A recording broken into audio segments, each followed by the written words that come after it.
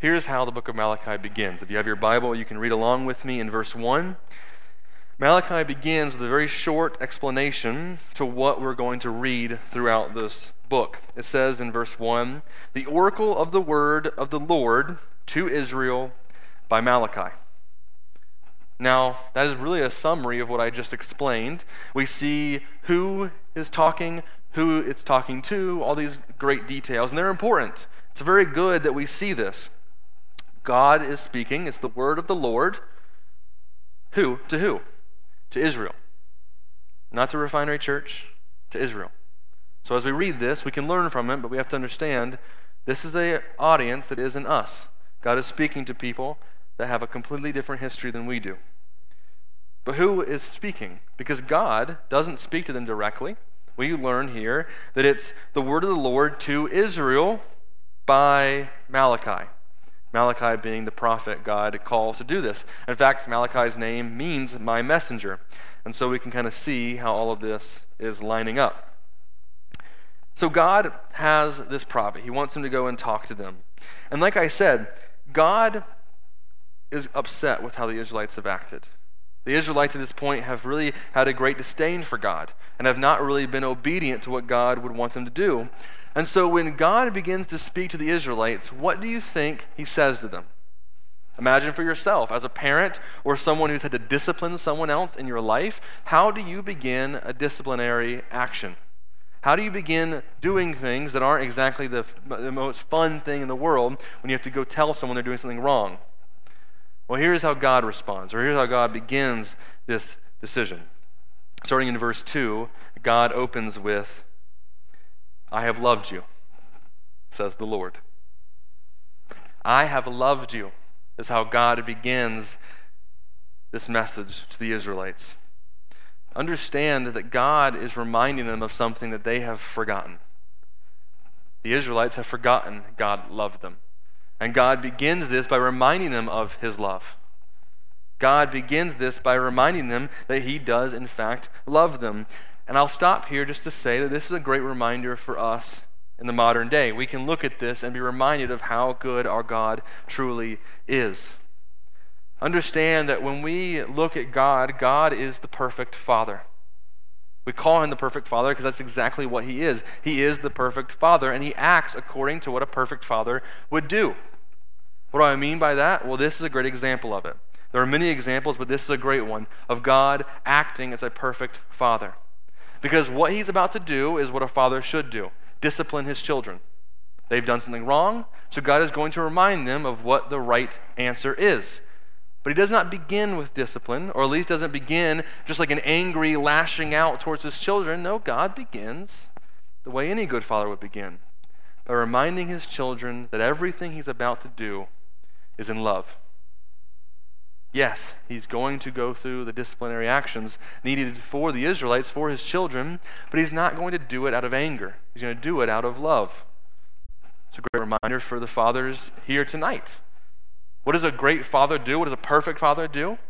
A perfect father has a good balance of both.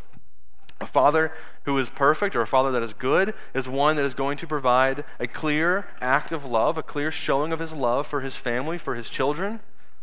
But also a good father is going to be a disciplinary. Is not going to allow things to just slide. Both must be true at once. And God is giving a great example of that to the Israelites, to his children. Reminding them of his love, but also reminding them of what is right. And we, as believers, when we're taking care of children, must remind them of what's right. We cannot allow ourselves to just do whatever, because God wouldn't allow us to just do whatever. But it continues. God reminds them of his love in verse 2, and he continues in verse 2. "I have loved you, says the Lord, but you say, 'How have you loved us?'" How have you loved us is how the Israelites respond. And that is the central question for us this evening. How have you loved us? It's the question the Israelites asked of God, because at this point in time, they are actually pretty confused. They do not feel that God loves them any longer. Or at least that's the way they're acting.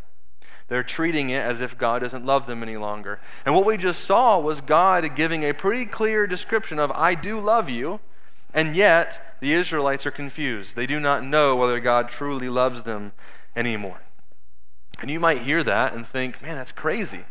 Why would the Israelites not feel that God loves them? I mean, have they not paid attention for the last couple of 100 years? Have they not paid attention to what God just did in Babylon? He brought them back to their homeland. Have they not paid attention to all that God has been doing in their lives? It might seem crazy when we look at it from a bird's eye view, but can we ask ourselves a real question? Is that not what we do all the time? Will we ask that question of ourselves or to God? God, do you really love me? Do you really care for me? I can't tell you how many times I've heard that question asked, where people will come in and they truly wonder, does God actually love me? And I'm reminded of this section of Scripture because we're not the only people to ask that question. The Israelites asked that question. It might seem crazy, but that's the question they were asking. It's the question you and I ask ourselves often. Does God really love me? Well, God has an answer for the Israelites because this is the question they asked, and God's going to answer them the way only God could. It's a very unique answer, but I want to walk through it with you. Starting in verse 3, here's how God responds to this question. Is not Esau Jacob's brother, declares the Lord? Yet I have loved Jacob, but Esau I have hated. I have laid waste his hill country and left his heritage to jackals of the desert. If Edom says, we are shattered, but we will rebuild the ruins, the Lord of hosts says, they may build, but I will tear down. And they will be called the wicked country, and the people with whom the Lord is angry forever. Your own eyes shall see this, and you shall say, great is the Lord beyond the border of Israel. Now I will say, if your spouse or your children came to you and said, do you really love me? And you responded this way, you're probably not going to get a great straight answer. It might be a little bit confusing of an answer if someone were to ask you, do you really love me? But God is making a point here, and I want to break this down because it might seem confusing, but it's actually the best way God could have explained his answer. Do you love me? Here's God's response, and here's what his response means. God is referring to these two characters, Jacob and Esau. Now, who is Jacob and Esau? Very short explanation. We can find these two men in the book of Genesis, chapters 25 through 27, and these are two twin brothers. Their father was Isaac.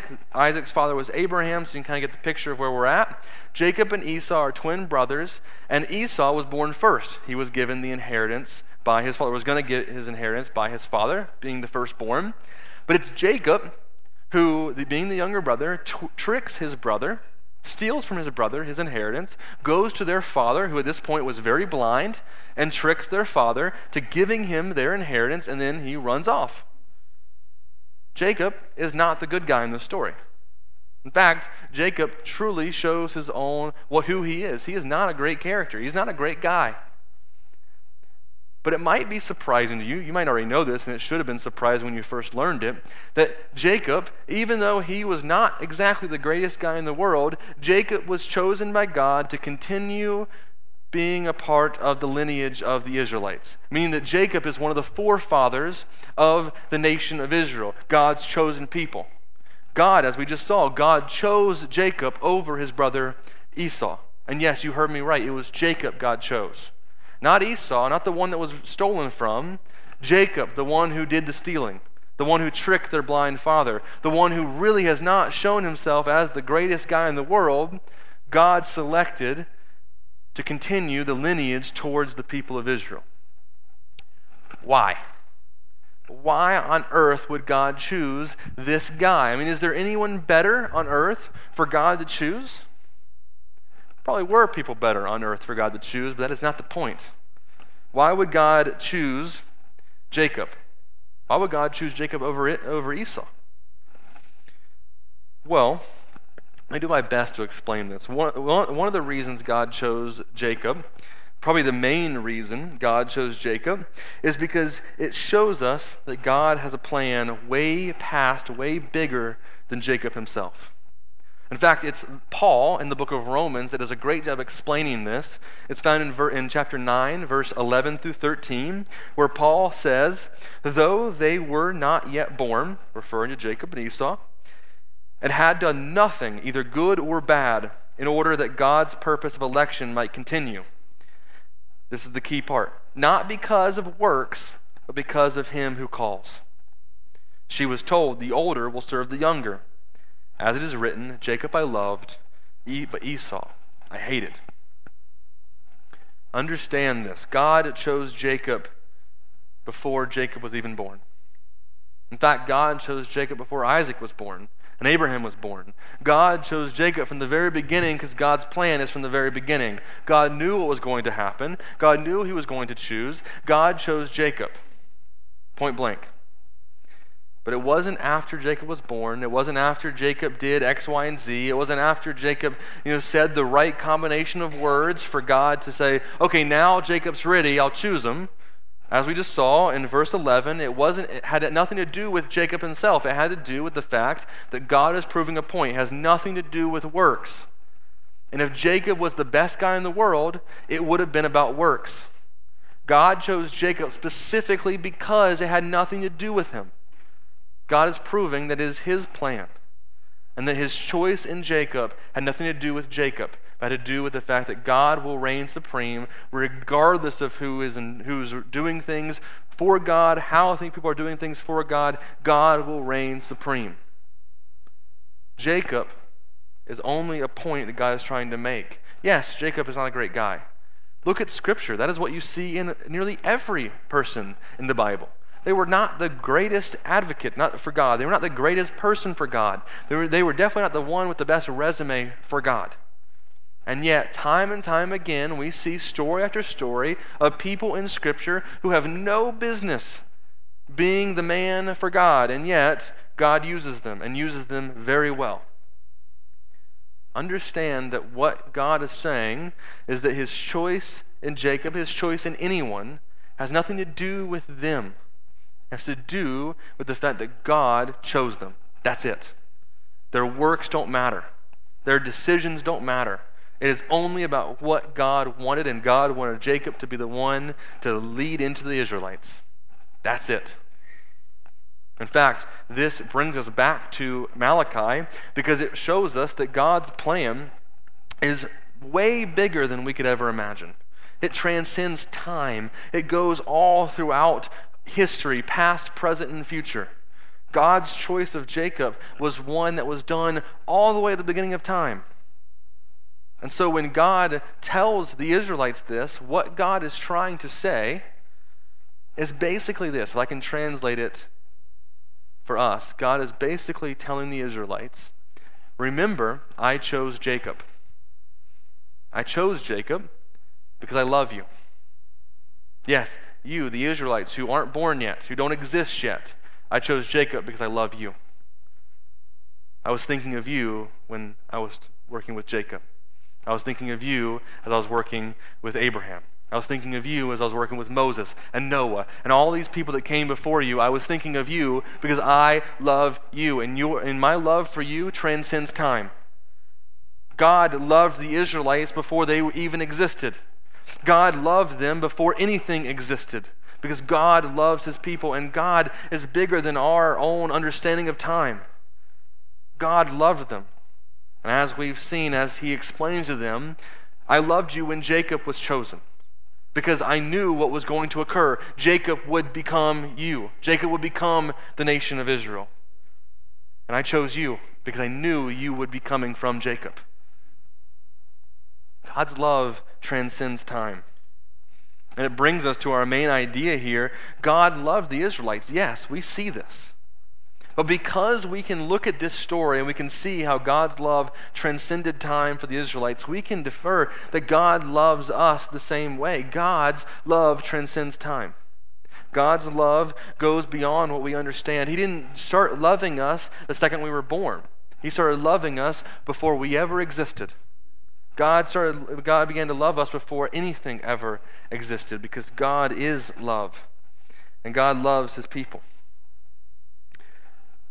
There's another way I know this, And it's not just trying to figure it out through the book of Malachi and through what God said to the Israelites. No, I know God loved you before you ever existed, not because of the Israelites and not because of Malachi, because of Jesus.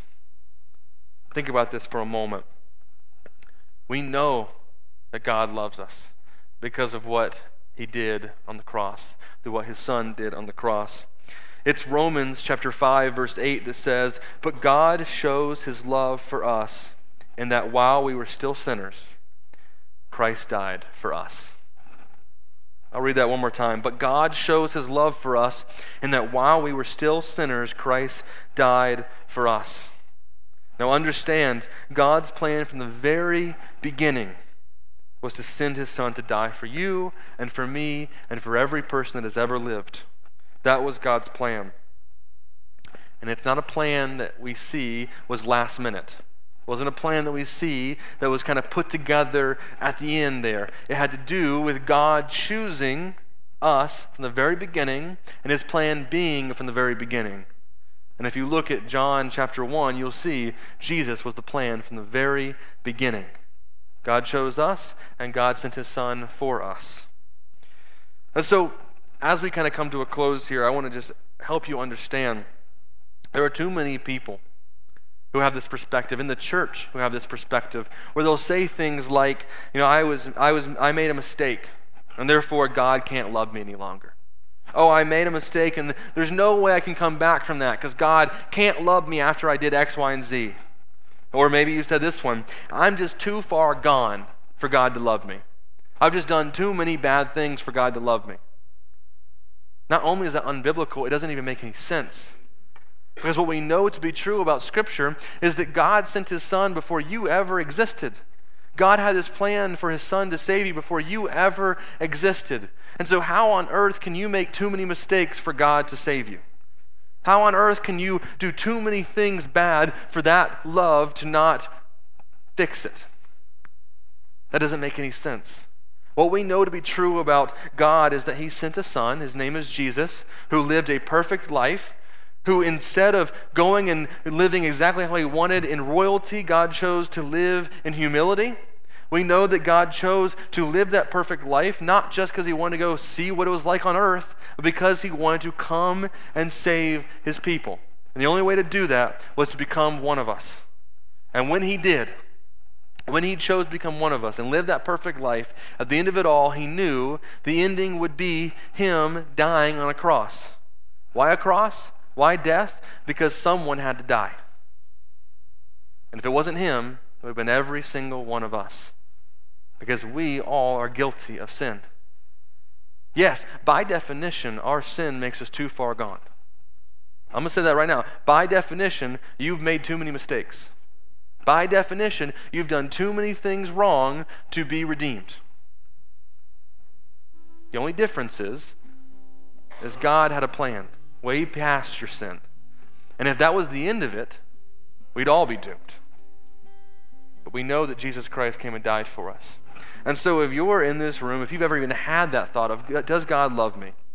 One, you need to understand, we see in Malachi, God's love for the Israelites transcended time. Even though they didn't see God working for a couple of decades, they assumed, oh, that means God's forgotten us. No. God loved them from the beginning of time, and even if a few decades go by and you don't see anything happening, it doesn't mean God doesn't love them anymore. Same with us. All because you don't see God every day doesn't mean he doesn't love you. He loves you because he sent his son for you. He's already done everything he needed to do. And so if you've ever been in that space, whether maybe you're there now, where you've just thought, man, I don't know. I don't know if God loves me. I don't know if I've done enough. I don't know if I have made too many mistakes. Well, one, remember, God loves you because he sent his son for you. It's not about how much you've done. As we just saw, he chose Jacob not because of his works, because he just wanted to choose him. And he's definitely not because you made too many mistakes, because that completely neglects the fact that Christ died on the cross. And that blood is good enough for your sins, because that is perfect blood that went in replacement of your blood. And that is blood that we want to worship. And that is what we're going to continue to do in just a moment. I want to offer this for you. We do this regularly. And it is always an open invitation.